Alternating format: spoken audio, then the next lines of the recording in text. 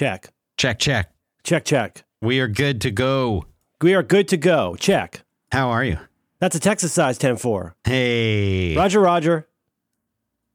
Good morning. Good morning. That was a little unconventional. What was going on there? I just had to replug in something and it's all set. It's good. You plugged? Yes. Okay. Want to wrap it up? God, it's so early. Good morning, Dan. Good morning. Oh, I need to disclose. Can I disclose? Well, I mean, I feel like each episode we should have a full disclosure statement ready to go. Oh, I try to disclose before I get on the air, but I do have this bleach bucket here. Good morning. Good morning. Tuesday. It's the optimistic day. I don't I don't have a lot prepped, but you know, my heart is open and my spirit is willing. I'm just happy to be alive, man. Woo. Yeah.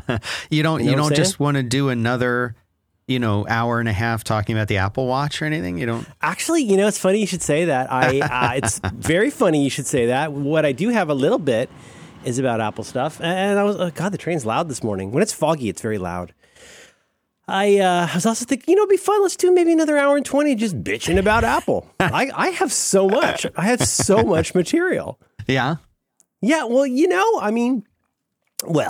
when we say bitching about Apple, I just mean, their costly stuff that doesn't work right. Yeah. Oh, it's wild. It's wild. Yeah. Yeah, do you use an iPad much?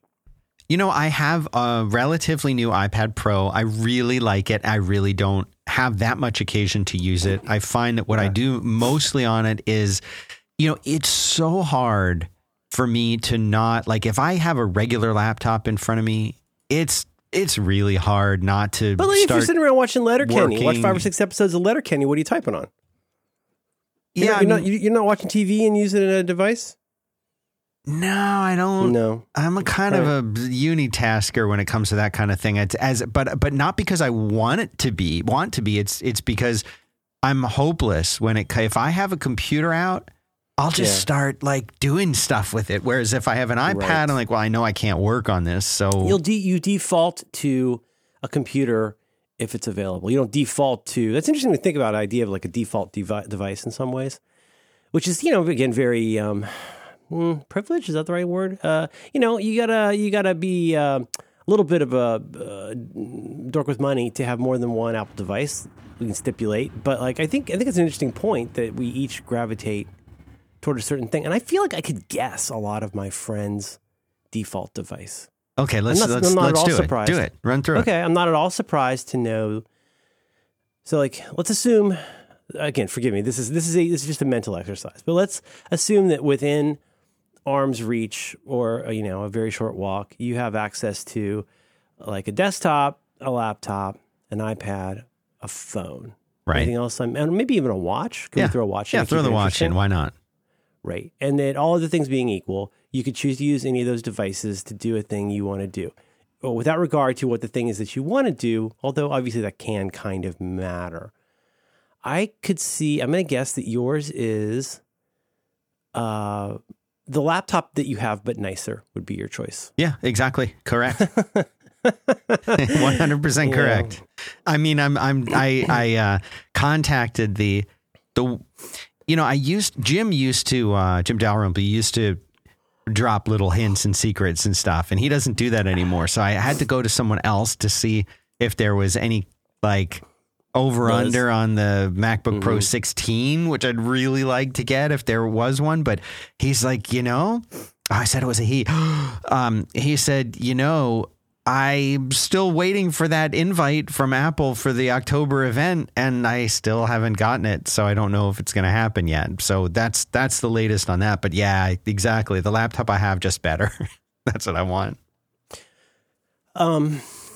What is the device you're least likely to grab? I hate to say it, but probably the iPad. Yeah. Yeah. I mean, I have iPad. You would use your watch to do a thing before you use your iPad. Depending on what the thing was. Don't include the watch if you don't want to. That might kind of rig the contest a little bit. Yeah, let's pull the watch out. It would be computer, in this case laptop, phone. I vote that Apple Watch is not eligible to be the least used item, but it could, for certain tasks, be eligible for the in a pinch, I just need to do this thing item. Because there are very much things where I would use the watch first. What would you use the watch first for? If I'm feeling lucky, creating a reminder. Yeah. I mean, it's in our house, and I don't know. Okay, right. I'm just put all this aside. It would be very boring to feel the need to apologize for having electronics over and over. In our house, we have an array of devices. So we've got stuff from Google. We've got lots of stuff from Amazon, and all of us have Apple devices. And but like, for example, let's say I'm making biscuits, or I'm making meatballs, or the classic, as everybody knows, sing along with me, making pasta. Life hack, from now on, every time you're making pasta, please set a timer. It's the easiest thing in the world, and your pasta will improve so much if you stop forgetting and letting it boil for 11 minutes. Perfect example of what you would use a watch for first. I do timers with it all the time. Yeah, in an ideal world, where everything worked like I expected the first time, yes, absolutely.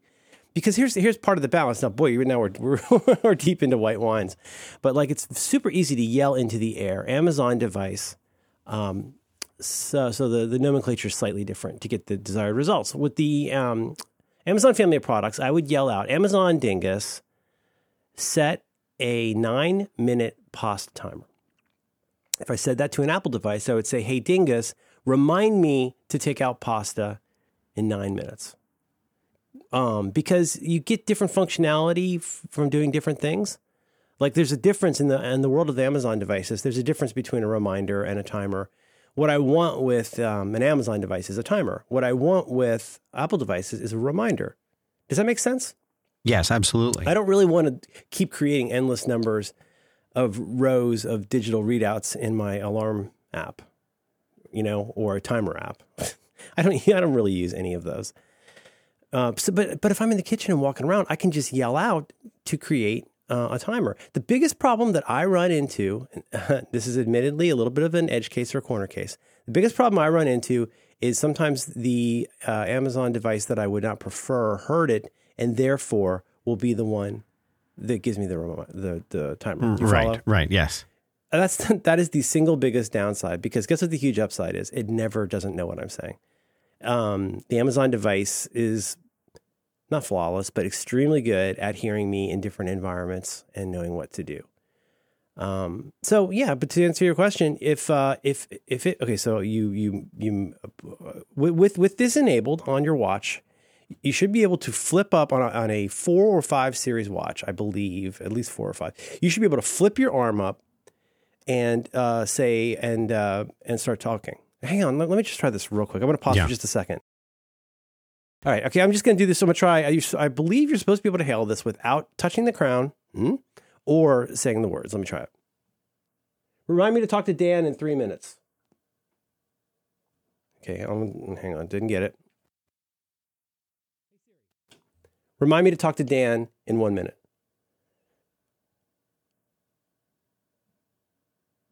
Okay, so it got that with me saying, hey, Dingus. I believe it's supposed to be able to do that just when you flip your wrist up.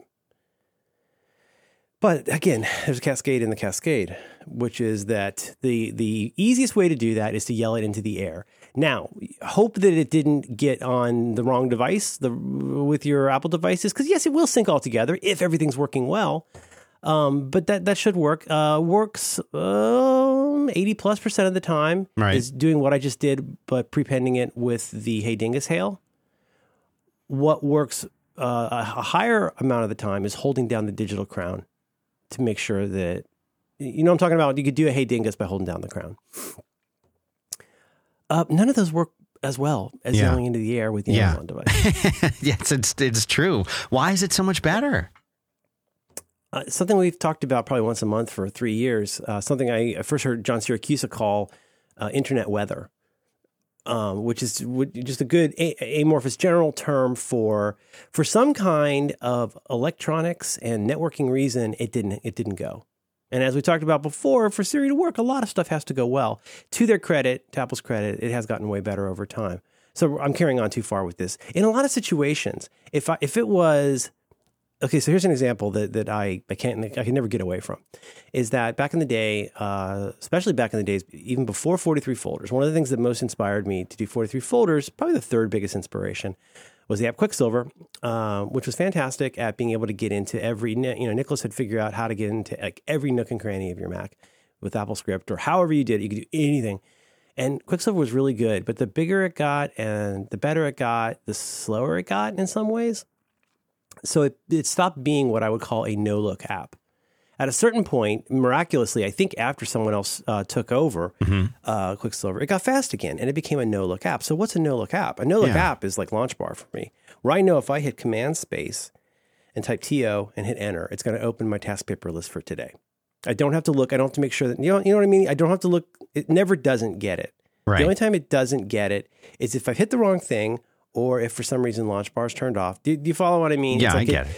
It's one reason I think the Apple keyboard stuff drives people crazy, because if the lowercase e key on your Mac works 99.99999% of the time, that's really good, except it's still not good enough. It needs to work every single time without having to look to make sure it got the E. Yes, got it. And that's where the watch gets frustrating, is because I want it to be like that good, that flawless. Do you know what I mean? Yes. And so there's like, I get the feeling you use Siri a fair amount to do stuff like messaging, right? Yeah, You used to anyway. You used to. No, I still do it, but what I'm not, I guess there's two ways to use Siri for messaging. One would be to wake it up and then say, tell my wife I'm on the way home, or something like that, or I'll grab the milk or whatever, and it will compose the message for you, and then it'll say, I'm going to send this. Is that okay? And then you say yes. So there's that. And then in that case, maybe you could be grateful about that, because on more than one occasion you sent me something like that and you said, no, I meant to say this word instead of that. Yes. But if you have to proofread Siri, it's not as effective. No. If you have to proofread and then approve, it's lost a lot of its no-look functionality. Right.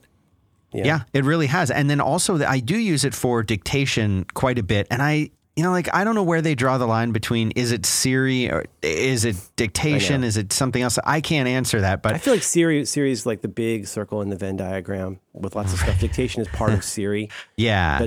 But obviously Siri is more than dictation. But Siri is also the functionality of being able to, on your device, know that it happened and like send the right thing to the cloud. Yeah. But that's it. But if you can't, and again, I'm at this point now, I'm not trying to actively bag on Apple for this, because I get that this is a very difficult problem for any company to solve. But to get to our exercise, the exercise is, if you knew that you could do this on a device, like part of your preference in a device is knowing it'll do the thing. Your E key just works on this computer, so of course that's the one you're going to use. Right. If you've like my friend Alex has had a hand injury, like if you know you're going to struggle to type on like a small phone, you're probably not going to use a small phone because you have your reasons for preferring something else. To your point about dictation, I'll sometimes go through these phases. I'll have a day or an afternoon or a morning where I decide I'm going to try and interact to the extent possible, 100% interact with my devices using just my voice as an exercise. And, I rarely do it for more than an hour or two, to be honest. But what is shocking is how well and quickly dictation works most of the time. It is fast. If you have to type a short paragraph, if you have to type a word, if you include the things like how likely it is to go well, if you have to type a word or 5, typing might be your best thing. If you have to type a short paragraph or 2 to 3 sentences, I would encourage the listener to try that with Siri more often than you currently do.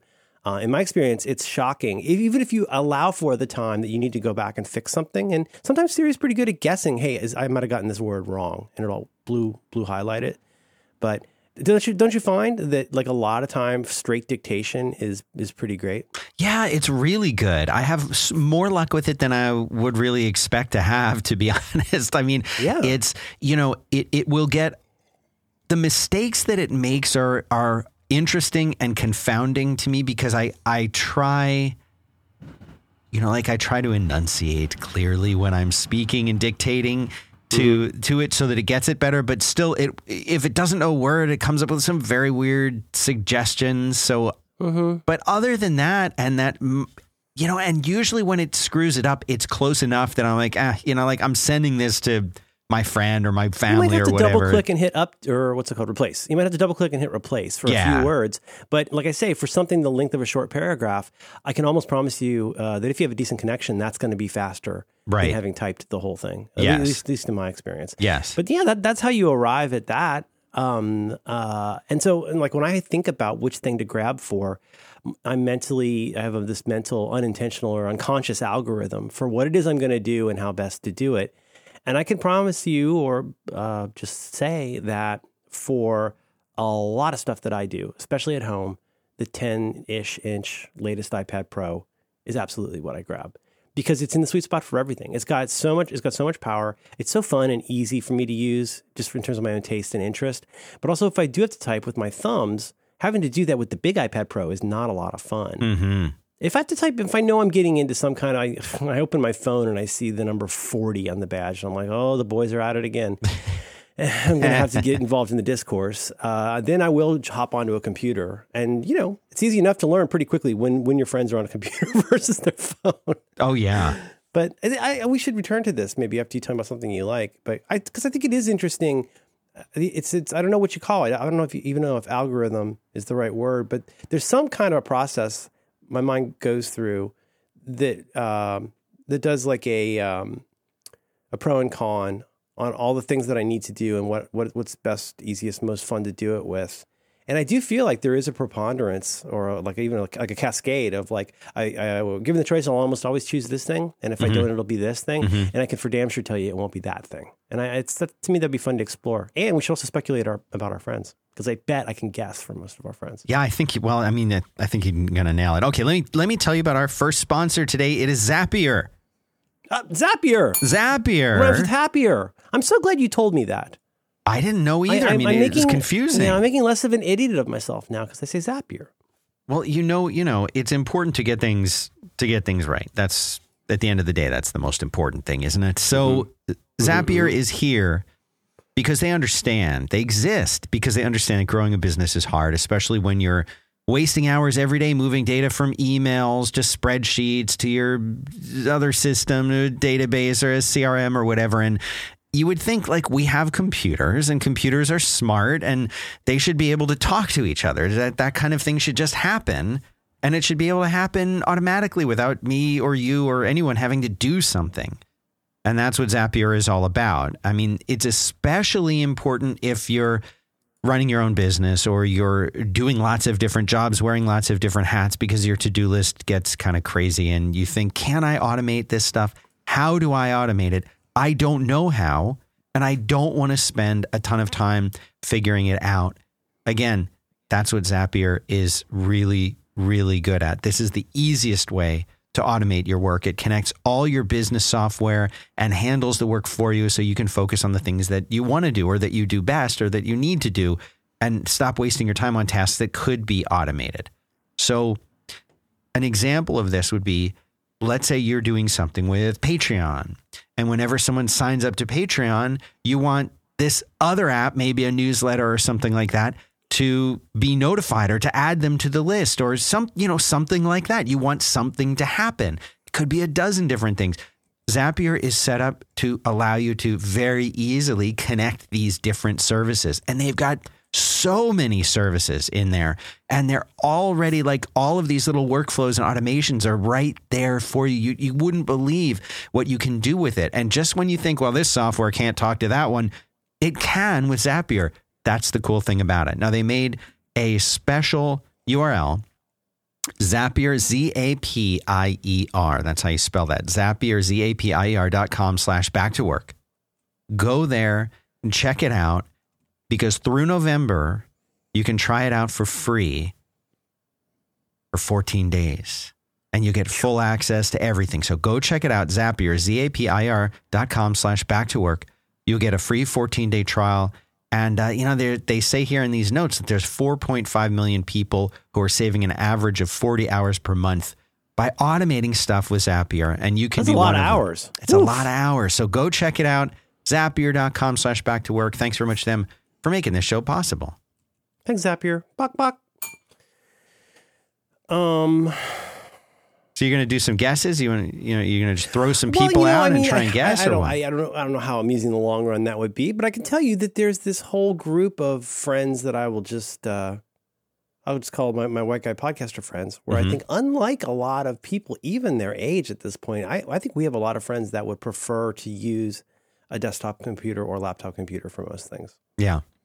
I mean, I think I mean, and obviously it varies. But like you think about John Siracusa, I think the latest and greatest and fastest and most tricked out Mac Pro available would probably be his preference. For sure.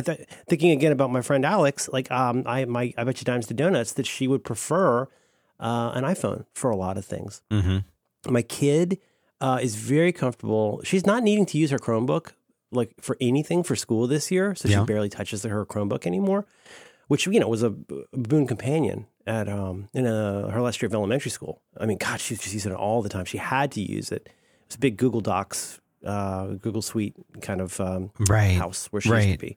School, I should say. And to add to that, kids, I think are interesting because what they're exposed to, not just with their friends, but just in general, when it comes to technology, like both of my kids, for them, things start kind of with an iPad. Like that's their home base. That's exactly what I was going to say. Yep. Yeah. And it's so interesting because, we have plenty of computers in the house and they could use one of those instead if they ever wanted to. If they ever wanted to use a computer, we've got computers in abundance, ready for them to use. I mean, there's a MacBook Pro that's a few years old that, technically is my son's if he ever wants it.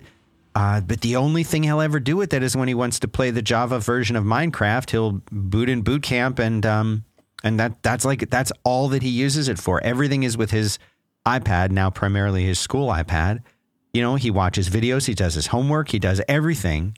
It's all on the iPad. And my daughter has her slightly older iPad that she's not doing work on that yet because her homework still involves like coloring and things like that, like real world, but still for her, like the iPad is the go-to device. I would take that even, this is going to be so broad, so forgive me, but this is, I agree with you, and I think it's super interesting. Now, well, let me ask you this, and I hope it supports my argument because it'll make me look a lot better. You'll be real smart if I say yes. Is there? Yeah, it'll make me look really good. So play along. No, I'll just say that my kid, let's put it this way. My kid uses an iPad in landscape mode a lot more than I do. Mm-hmm. Like if I'll walk in and you start noticing these things. And I think that's such an interesting behavioral thing but you think about her use for that, and a lot of it's watching YouTube videos. Yeah. Obviously Minecraft, those kinds of things where it does make sense. But also, landscape is really, it's the orientation of the Switch. It's the orientation of PlayStation. If you had to say, okay, well, PlayStation, just writ large, is that landscape or portrait? Well, it's like, it's kind of neither, but it sure is a heck of a lot closer to landscape than portrait. Just in terms of like the way the screen looks. But a Switch, which she only ever plays held in her hands and looking at the screen, is in her hands. She never has it on the TV. It's the wildest thing to me. She's finished Breath of the Wild a couple times. Yeah. And it's just so wild to me that of all games, she's not watching that on a 55-inch TV.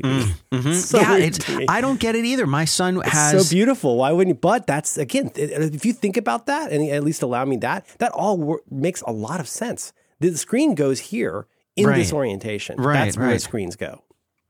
Yeah, no, I agree with that. And my son is the same way. Both of these kids that in my house will always go landscape mode first. I'm only in I switch reluctantly to landscape for photo mode. editing. For photo editing, I'll do whether that's in. Well, and in a second, I'm going to get to taking photos as well. But photo editing, whether that is Snapseed or Lightroom, right, or just now the increasingly very good Photos editing stock from Apple, I will frequently do that because you get more, especially on a big iPad, you get a lot more real estate on screen. But I guess I'm stipulating or proposing that one reason kids are like that is that they live in a landscape world, a handheld landscape world. So that does on that account make a lot of sense. But yeah, but like your kid's, I I have to drag her kicking and screaming into using a computer for stuff where that I feel, at least historically for me, makes more sense. But then again, let's look at the photographs. And at this point, it's become unfashionable to even point out how stupid it is that people take all of these portrait photos. But look how many portrait, as in up and down. Look how many people, every photo they take. I guess, it might get cropped to a square for Instagram, so you wouldn't know. Mm-hmm. But like you see people out in the world taking photos. I catch myself doing. I'm like, what kind of monster are you? Why would you take a portrait photo of something that's going to be on a landscape screen? Like when I look at photos, I'm going to look at it in landscape. It's going to be on the TV or it's going to be, however. And I'm not saying there's never any reason from a composition standpoint. I'm not saying there's never a reason to take but I think it's out of convenience as you hit the button. If you know the tricks, know the long press on the camera button from the lock screen or, swiping from right to left to get to the camera. So I think a lot of people may not know that trick. That if you're on the lock screen and you slide from the right side to the left side, you're in camera right away. Oh, right. I forgot that.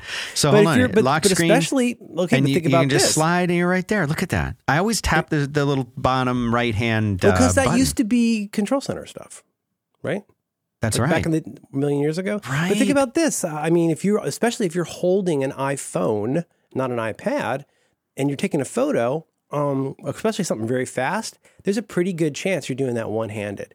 Well, show me how great you take a landscape photo one-handed, because you don't. You need two hands to take a good landscape photo.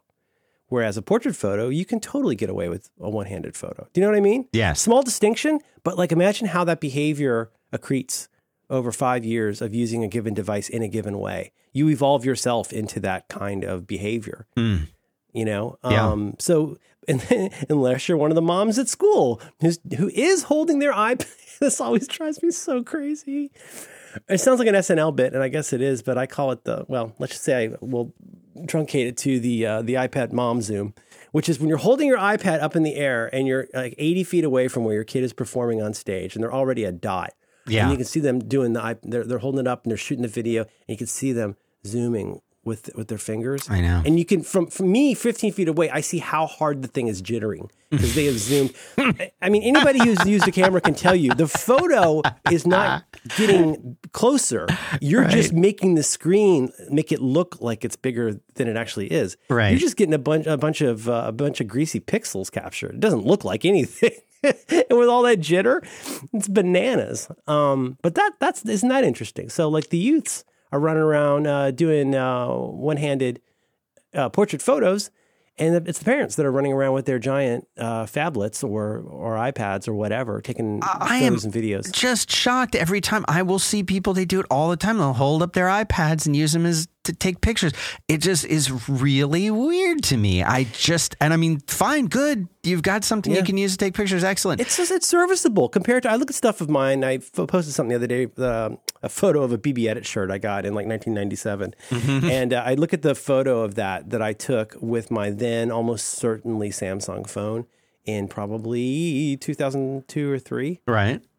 And I'm just struck. It's like 300 by something. It's so, I don't remember it ever being that tiny. I look at it on Flickr and I'm like, that's the biggest that was the quote unquote original size of this photo. It looks terrible. So by comparison, yeah, I mean, even a 3 or 4 year old iPad takes a pretty good photo compared to what we used to have. Yeah, for sure. But like I mentioned last week, now with the 11 Pro thing that I've got, I just sit around. Last night I watched Dunkirk again. So good. And I'm just sitting there in the dark taking photos to see what it would look like. It's the weirdest behavior in the world, but I grabbed the 13.2 beta to see what the Fusion thing looks like. So I've been trying to force it to take in the 3 different modes. Like, give me a Super HD with lots of light. I'm trying to get the sweater photo with the Fusion stuff. But taking the photo with night vision is nuts. If you've got a tripod or something you can like put the camera on, it's shocking how good the photos are. Oh, really?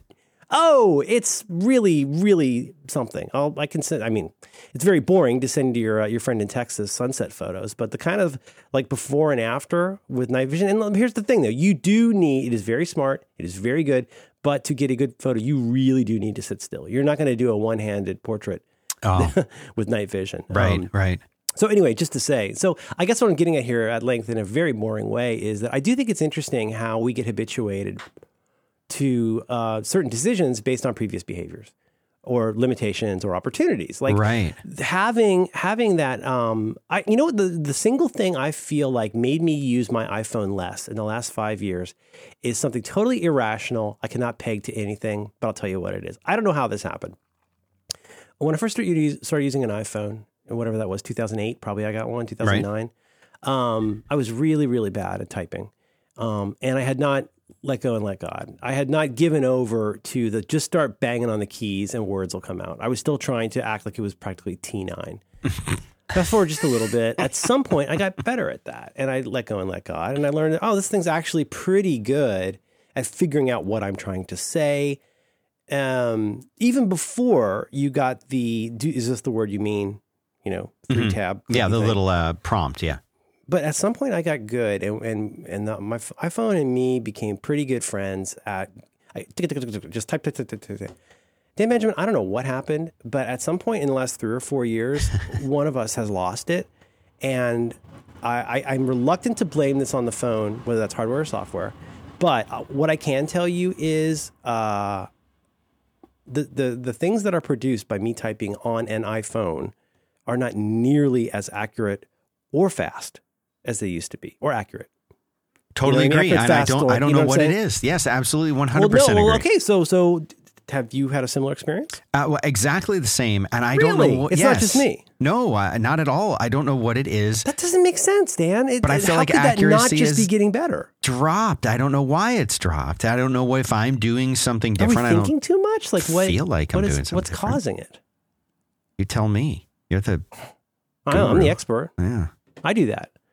But okay, so that was mainly to be mentioned in passing, just to say that I think given the ridiculous power and fun and everything of this last 3 years of phones. I mean, these are really, really good phones. They're really good cameras. They're really good everythings.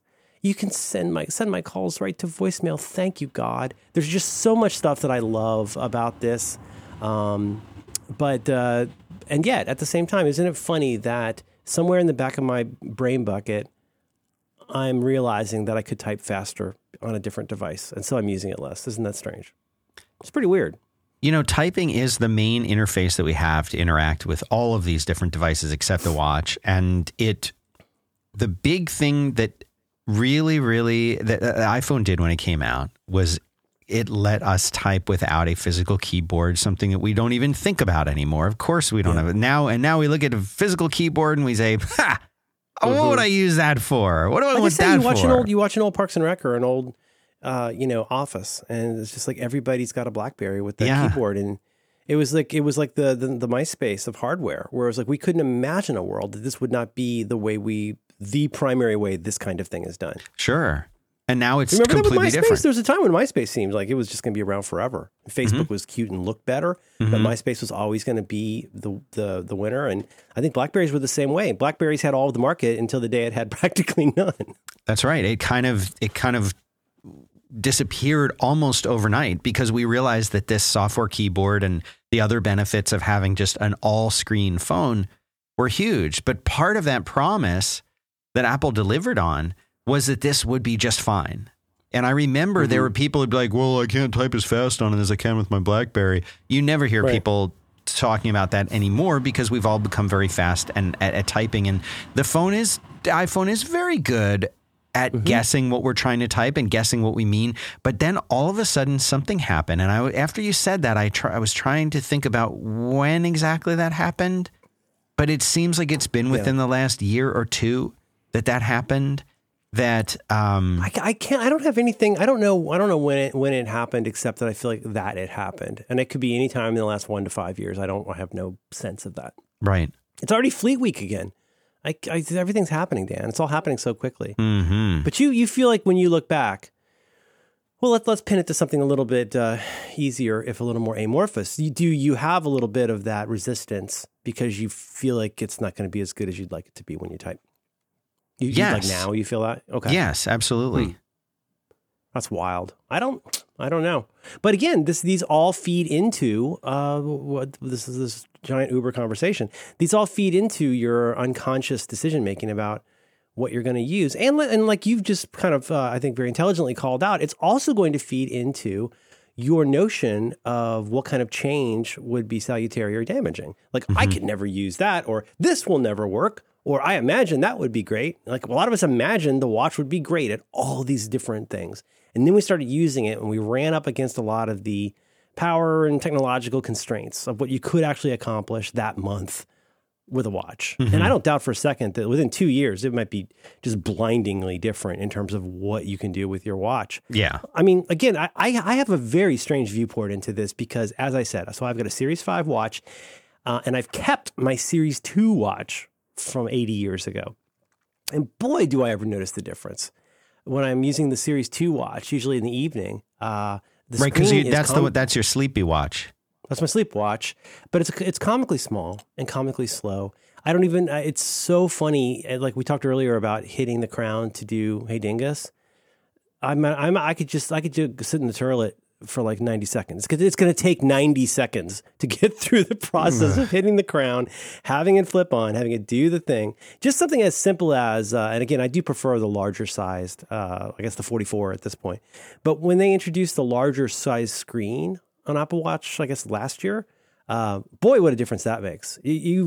When you're using an old little watch and a recent big watch, that screen feels huge. It's so much easier. It starts with typing in your little code. Typing in your code is so much easier on a recent watch. You're talking about the security code to unlock it if you've had it off of your wrist. If you haven't done the phone thing, if you're not doing the phone thing. Right. But I don't know, that is fascinating to me. And so I get the upshot in some ways is, well, if now that I've held forth about this for 37 minutes, isn't it interesting to think about when new things come along that challenge my idea of how I interact? You know, how open will I be to remembering all this history of like how things change? Probably not. I'll probably just be yet another old man yelling at the clouds. That could be the title right there.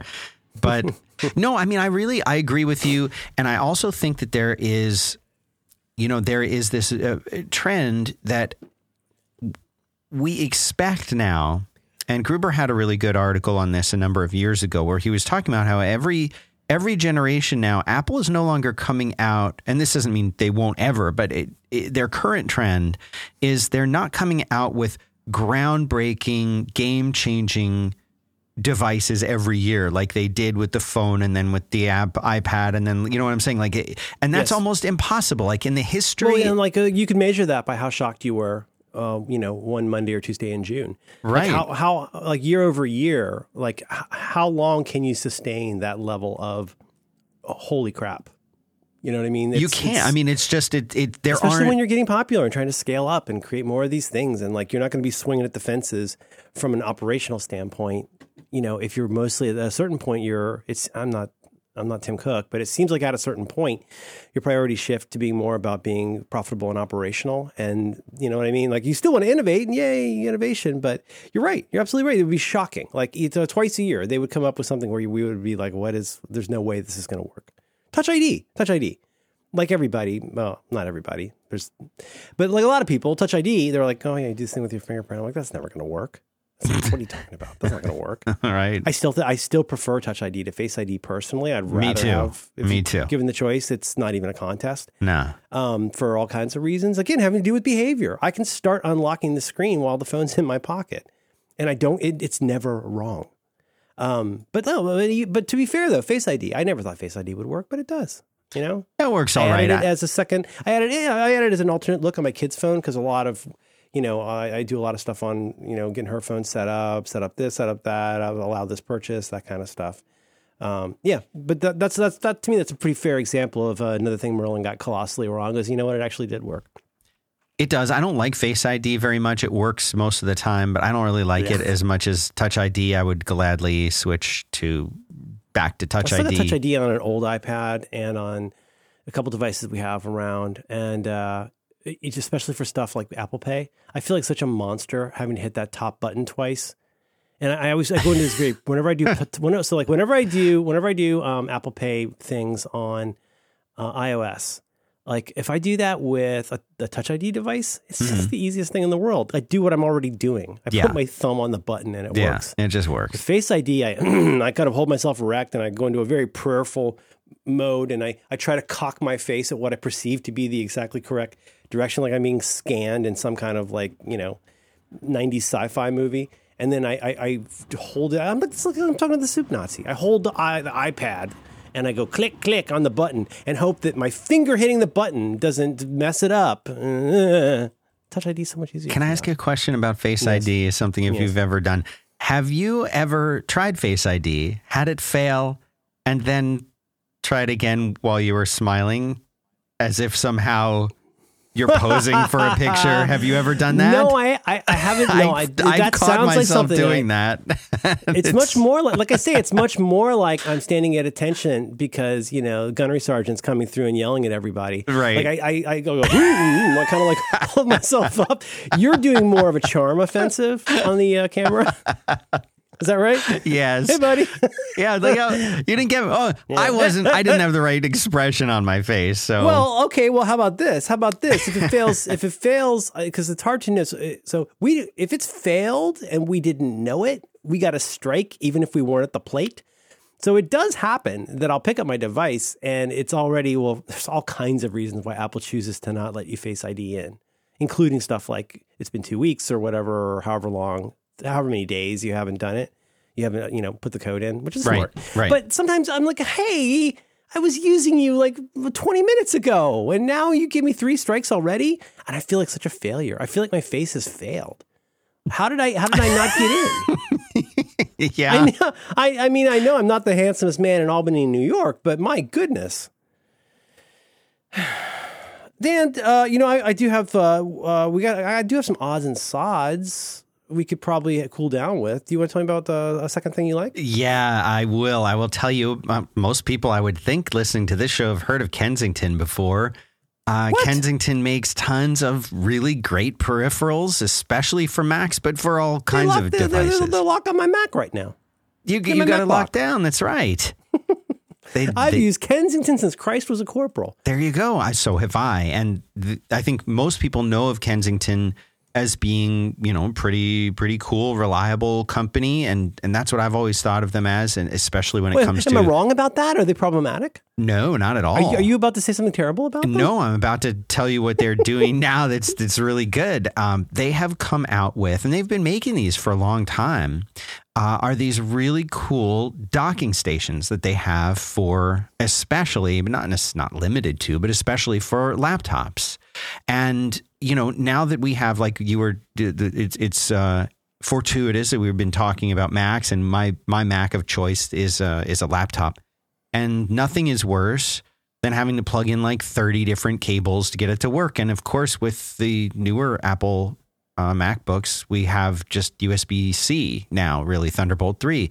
And so you automatically have to get tons of dongles and split things out. And if your MO is like mine, where I have one computer, it is a MacBook Pro, and I take it home with me at the end of the day. And when I get to work, I have a computer screen that I like to plug it into. But there's other devices. I've got an Ethernet connection that I like to use, and there's different screens and different USB devices. I've got a little label printer, all this stuff.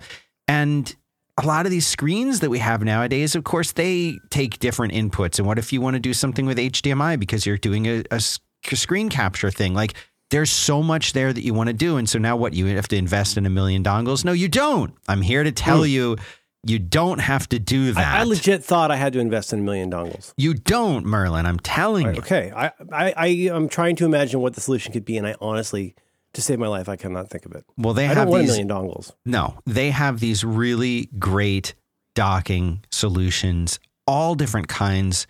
They're all plug and play. They don't need drivers. They're going to give you, if you just want more, maybe you just want a bunch of USB ports, they've got it. Maybe you want to connect 4K display with HDMI and DisplayLink video connections. They've got it. I mean, all of these things, and they come in one. I mean, there's lots of variations, but when you get one, it's this sleek looking, super cool. It matches the look of the MacBook Pro. And it's this docking solution. So you plug it in, you're going to get power, you're going to get connections to your screens, you're going to get USB ports.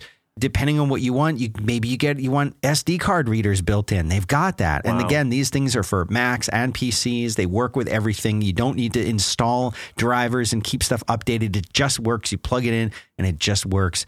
And I love these things. They call them docking stations. And I remember back in the old days where you literally had like a physical thing that you would like slide your laptop into. That's not what I'm talking about. Like in a Duo Dock? They do make stuff like that. But remember the Duo Dock? Yes, of course. The whole laptop with the dock thing? Yes, but that's not what this is. These are just these cool looking boxes. You just plug one thing and boom, now you've got all these things connected. And so I want to see this. I want to see and understand this thing you're talking about. Tell me what the product, what are we talking about here? Let's talk about something important. You can go to kensington.com/back-to-work to set up that special URL. And you can also learn about this thing they call the Pro Concierge program, which is a very cool service that lets you like test drive the different universal docks that they have. Oh my God. So go there and check this out. This is really good for businesses that are looking to find docking solutions for like their whole company. I need this. Kensington.com/back-to-work.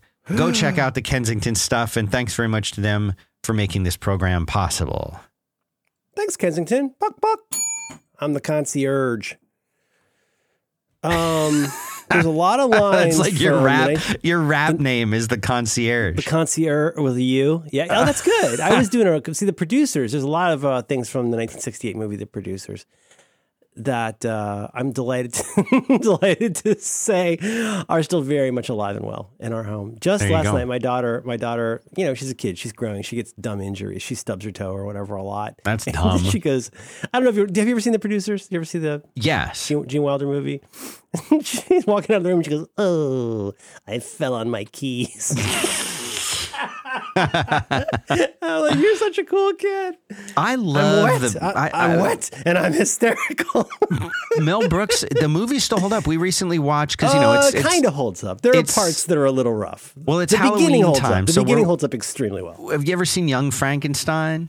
Yeah. We watched that. There's a couple little sexual innuendos that happen, but not too much. And she has intercourse with Peter Boyle in the dark. Well, what happens, the way they do it is like you'll see the two of them, you get an idea that something might happen, and then it will cut to them laying in bed smoking a cigarette. So my son now is under the impression that if you see two people smoking a cigarette, that they've probably that's where that Bruce Springsteen song comes from. Even if you're just smoking in the dark. Hey, Frankie. That's a different song. Courtney Cox comes up. 1974 was a hell of a year for Mel Brooks because he had Young Frankenstein and Blazing Saddles came out in the same year. Oh, man. Isn't that amazing to think about that? Two loving and very, very naughty, but very loving. In one case, Universal movies, in the other case, Westerns, but two genre send-up picks, decades before Edgar Wright mastered it. But no, that's wild. They're both so good. Blazing Saddle, not for kids. Nah, there's a lot of 15's my limit on Schnitzengruben. I fell on my keys. I'm wearing a cardboard belt. Okay, so digga Kensington. Closing that, going to here. Who's texting me? Oh, it's Dan. So I had a couple quick little follow-up things. One thing I wanted to mention that's kind of cool that I'm excited about. And not a huge deal, but interesting. Put this in show notes. Spotify is now available on Apple TV, and now has Siri support on iOS devices. Which is kind of not a huge deal, but to me, very interesting. You know what I mean? Yeah. You see this, well, I don't know. I mean, like for a long time, there's all kinds of stuff. There's just these weird holes. All the nerds or geeks know about this, but there's just weird holes in availability Why can you buy some companies' smart device things on Amazon and other companies' stuff not? Is it because of Amazon? Is it because of the company? Like, who knows? Like, it's very difficult to know. Why does YouTube work on, why was YouTube so great on the Amazon show for a while and then it wasn't available and now it's kind of back? And like, it's just all these things where you're like, you see the results of these big turf wars getting played out, you know? And I have such funny feelings about Spotify because on the one hand, I know a lot of my friends have used and prefer Apple Music. I think there's no contest personally. Spotify as a music streaming service is just miles away from Apple Music. But I get why people like it. People get frustrated if I post a playlist like, why don't you post it with Apple Music? And I'm like, well, why don't I do lots of things? But and yet I'm very frustrated with Spotify when it comes to podcasts, and they drive me a little bit crazy with that stuff. But I think it's cool that for whatever got worked out by somebody, I think it's cool that you can have Spotify on your Apple TV now. And I only played with it a little bit with Siri. But, I think one of the killer features, I haven't said this in a couple months, so I'll bring this up again. I think one of the killer features of Spotify is the way that I can start listening even on my phone over the speakers. And then if I go to my laptop and open Spotify, it'll be like, oh, do you want to keep listening to this on your phone or do you want to send this somewhere else? I'll be like, no, send it over to my HomePod, with AirPlay. And that way that like you don't have to stop the music like the whole time. You know what I'm talking about? Yes, I do. Spotify. Yep. It's really powerful. Like all of your options in there. I have a speaker set at our house of Amazon devices called Upstairs. And so at any point I can just say, play this, throw to this array of speakers around the house. It's not the super highest quality, but if we just want to have a morning jam out, is that what's called, a jam out? Yes, I think so. Have a morning jam out. I can just throw that. So I think that's exciting. What's your preferred streaming service? Yeah, I still am only using Spotify. A friend of mine was asking for help with Apple Music, and she handed me her phone. I'm like, she couldn't. She didn't want it to stay on repeat, but the option wasn't there anyway. It's like, I can't provide support for you on this because I don't use it. It's an unsupported service. She's like, well, what do you use? I'm like, well, I use Spotify. And she's like, oh, well, how does that work? And I told her about it. And she's like, well, does it disconnect if I'm playing here and not playing there? I said, well, no, you get the family pack and it doesn't do that. And, for me, it's just overwhelmingly better. And I hate to say that because I'd like to have just one solution. But yeah, Spotify I'd like to know that the stuff that's been in my, I have such, it's one of those things where I'm just scared to even look. It's like the time I went down to our garage and discovered that most of the photos from my life had been under a water leak, and now we're one beholder dinosaur of photo. I had one big brick of photos, and it broke my heart so much. I didn't even want to look at what photos I had lost. Much less so, but similarly, I don't even know what Apple Music thinks I have anymore. There's now a couple out of print records this week, actually this weekend. There's a couple out of print records by the church. I think New Zealand, Australian. But, the band that did Under the Milky Way. But like their first couple records in the early 80s are really good, like post-REM, melodic power pop. And I've had the CDs forever. It used to be easy to get the CDs. And of course I ripped them. And then they got into the cloud sync stuff. But Apple Music doesn't seem to think they're there. The stuff that I do have, the metadata is just trash. And like mostly what Apple Music has done in the last few years, it's so ironic that the company and the service, if you include iTunes Store, the service that really kicked off the street legal streaming revolution, is just like, I do not trust them. They've broken my heart so much with the stuff I thought was synced up and correct. And I'm no Jim Dalrymple, but man, it's a real bummer to go in, and it's like, I don't know. It's like seeing a friend from high school who used to love and find very attractive, and now they're a grotesquerie. That's that's my Apple Music collection. I don't even want to visit anymore. So yeah, but in so doing, again, we're back to behavior and decision making, anticipated results. With Spotify, I have you can point it at your local like iTunes library or whatever library and listen to it locally. I don't think it syncs it up anywhere, but I've stopped expecting that because they have most of the things. But you still can't find the church. I don't know why it's so difficult. I guess they're just out of print and that's how we live now. But boy, they're really good.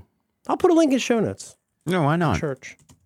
The church, and then what was the record called? The Blurred Crusade. It's a really good one. So that's cool. other odds and sods. I wanted to mention, I don't want to go too far into this because I don't want this to take over every podcast episode that I'm on for the next few weeks. But we have a new pet friend in the family, and this pet friend is in what's called a vivarium that requires a heat lamp. So I wanted to mention like a couple pretty cool wackadoo products that have been handy for me. May I proceed? Yes, go for it. I don't know if this is 100% in stock and available because the one I bought from Amazon is not currently showing up. But so look for a company called Koogeek, Koogeek.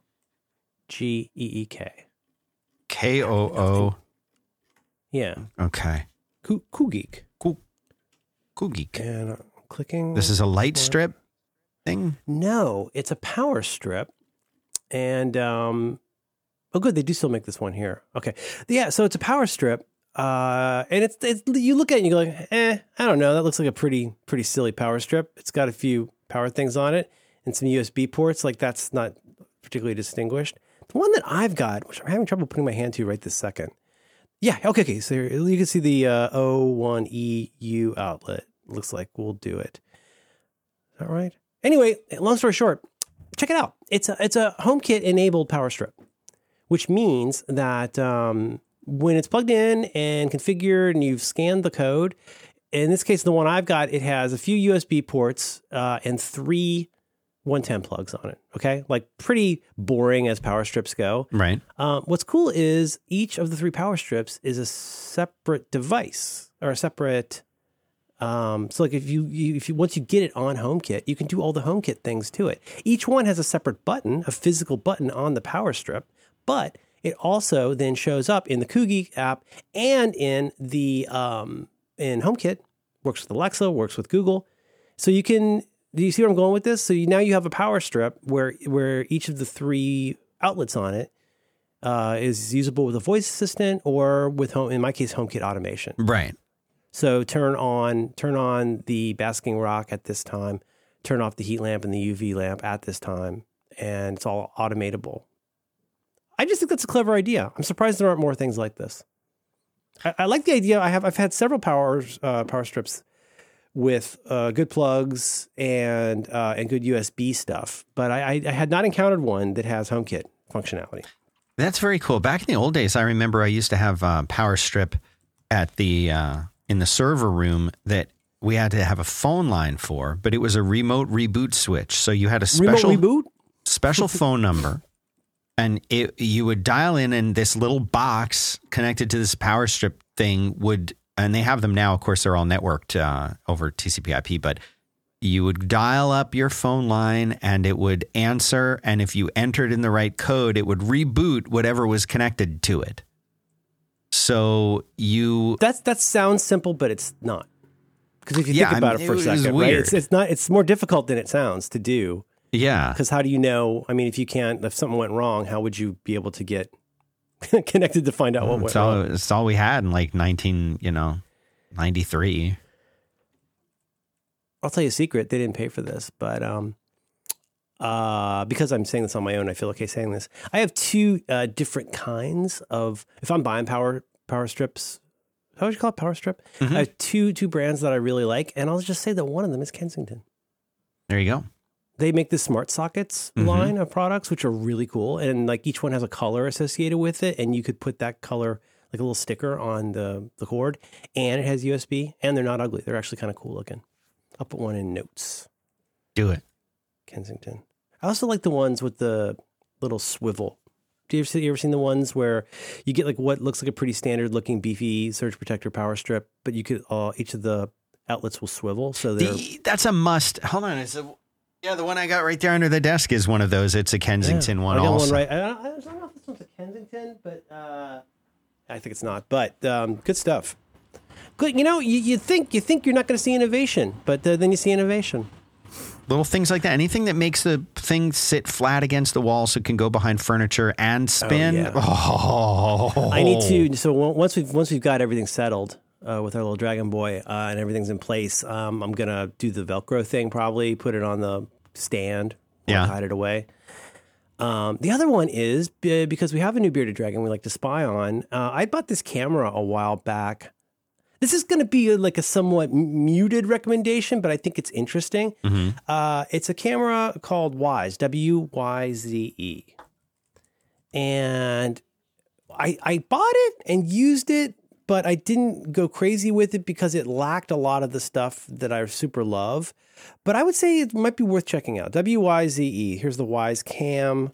That's not the one I've got, but it does like a 1080, like an HD. I think it's 1080, but it does like, I think it's 1080. 1080 image.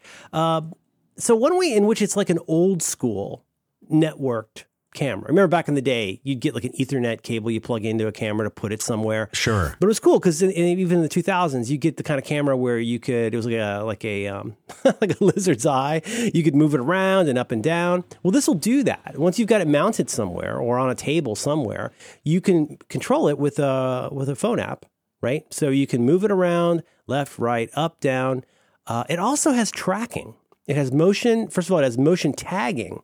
So that if you're scrubbing through images, you can find like where motion seems to, you get like a green box around what moved. That's cool. But maybe for Dan Benjamin types, here's the really cool part is you pop in a micro SD card to record the video. So it's all captured locally on the camera. It doesn't go anywhere. It just, well, that is to say it's not getting uploaded somewhere. You can watch a stream of it, but it's kind of cool. All that's it's in a pretty cheap package. And it's a great way to spy on your Dragon. And I think I wish more places would do that. Let you have, do you know what I'm saying? The distinction between that and paying $10 a month for some company to keep your stuff on an AWS server that may or may not be safe. I like the idea of if you're going to have a camera in your home, having the option of a micro SD card to capture. That's very cool. And boy, has that gotten cheap. Oh my goodness. Oh yeah, micro SD is so affordable now. It's insane how cheap it is. So this camera is like $20. And the card that I got, maybe a SanDisk, I want to say 128 gigs for less than $20. Now listen, if our listeners are Switch people, do not buy one of the Nintendo Switch SD cards. They are no different in any way. They just charge more? They just have a picture of Zelda on them. That is the only difference. Now, if you want that, then you can pay for that. But the cards themselves, there is nothing different about the, made for Switch or buy Switch. They're just same exact card as the regular SanDisk card. That's wild. Get any kind you want and don't pay the extra, because I think like the regular one is a third less. So don't get tricked. Is it bitter if you put it in your mouth? I haven't tried that. I can go home and try that. You tried that with your cartridges. That'll be my homework. Yeah, of course. We talked about that. Did we? Which one? I thought so. Okay. So maybe the links aren't working. Something went wrong. Oh no. Oh well. Anyway, so probably end up talking more about lizard stuff at some point. He's really, really quite grand. So for people who are not understanding what Merlin is talking about when he says lizard and dragon, yes. Merlin has gotten kind of lizard pet that looks really cool and is a bearded dragon. A bearded dragon, which I could get one of those. I could literally, as I'm driving down the road, stick my hand out the window and pull back a dragon. Yeah, that's easy to do. That would be such a cool move. That would be so Coen Brothers. That would be awesome. You could flick your cigar and whoosh. Yeah, that would be really cool. That's right. Yeah, but I understand that they're not as common in California. I think they are from, I want to say Australia. And I'm going to try not to keep talking about it all the time because I know it's boring when people do that. But he is a sweet, precious angel. And I will send you a recent photograph of him from yesterday. Is it an adult or a juvenile? Yeah. He's a big boy. He chonk. He's like, I think he's like supposed to be like 4. And he's an angel. So what's the lifespan on those things? Longer than I'd like. Yeah. Yeah. Like she'll be in college and you'll still have it. She's not going to college. Oh, okay. No, she's going to work in the mines like her dad. Okay. Like, the content mine. Look at that face. Look at that sweet face. Oh, yes. I mean, it looks clean. Thank you. That's a plus. He looks very clean and articulate. Yeah, he looks very clean. I don't see color in lizards. Is it a male? It's a male. He's probably 1.5 to 2 feet long, including his tail. How do you know how long is the body from nose to the base of the tail? We haven't had a chance to measure him yet. He's been going through some relocation anxiety, and we've been like mostly trying to like leave him alone. Mm-hmm. But we took him out yesterday. We've been taking him out once a day to hang out just a little bit. He just sits in my daughter's lap with his eyes closed, and she pets him. Why are the eyes closed when he's sitting? Because he's relaxing.